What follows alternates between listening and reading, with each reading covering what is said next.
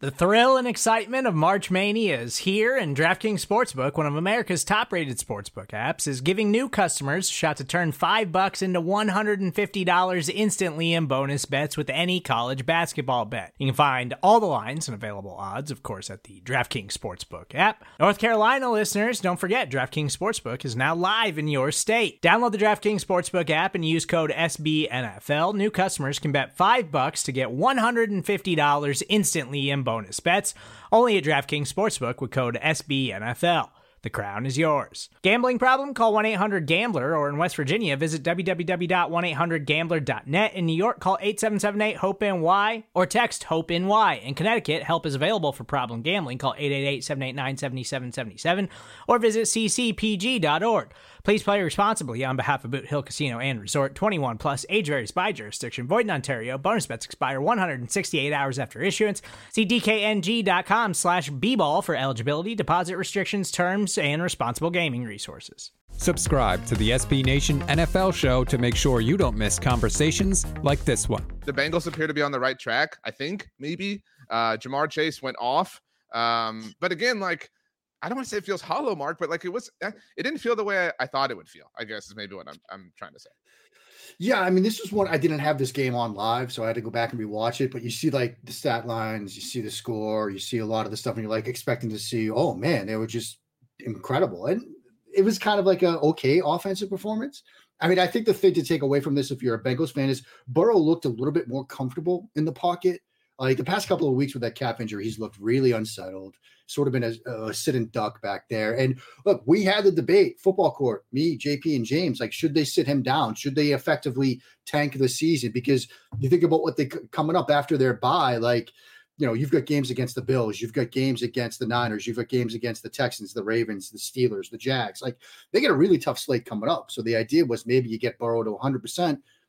He looked better this week, which I think helped. Like, he had some, I don't want to say a lot of zip on throws because he's never had that huge arm, but he had a little bit more than I've seen in recent weeks, particularly on throws 10 yards or more downfield. So I think it was an okay sort of right the ship kind of performance. I don't want to say it was a get right. It was the boat's been capsized. You've now turned it over, but you're still kind of taking on water and you're a little bit worried about getting back to shore, but you at least have a shot at getting back to shore now. Joe Burrow took a 15-yard sack, and everyone was like, "Oh my God, he can move again!" Like that's how bad the Bengals were. That's how bad things were looking at this point during the season. Joe Burrow looked effective. I think the pocket maneuvering, the ability to create, was once again back for a little bit. Jamar Chase went off, which we know he can do. I'm still worried about this offensive line, and it's really bad because it's not like the players are bad. It's the communication that's bad. And we're 5 weeks into the season. It's not anymore, oh, this is a new group. They have to gel together.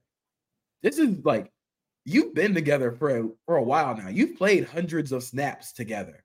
The Cardinals basically stunted and twisted the Bengals offense to hell on Sunday, and it got home. And it's really bad when you go against teams up in the future like the Steelers or like the Bills who can do that stuff to you.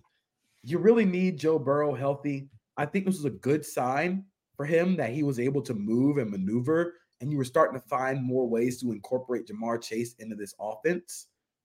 But I kind of feel like with Mark's analogy of like now the boat is upright, you're still taking on water. I feel like the Bengals offense has kind of been taking on water. Like if you watch them, like they've been taking on water even while they're good. It's just Joe Burrow has the ability to take the water and get it out as soon as the water gets in because of his ability, because of how good he's been and how good Jamar Chase has been and how good that receiving core has been.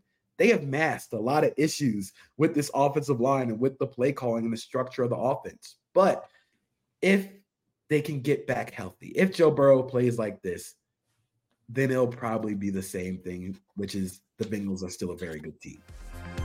You can hear the rest of this conversation by subscribing to the SB Nation NFL show wherever you get your podcasts.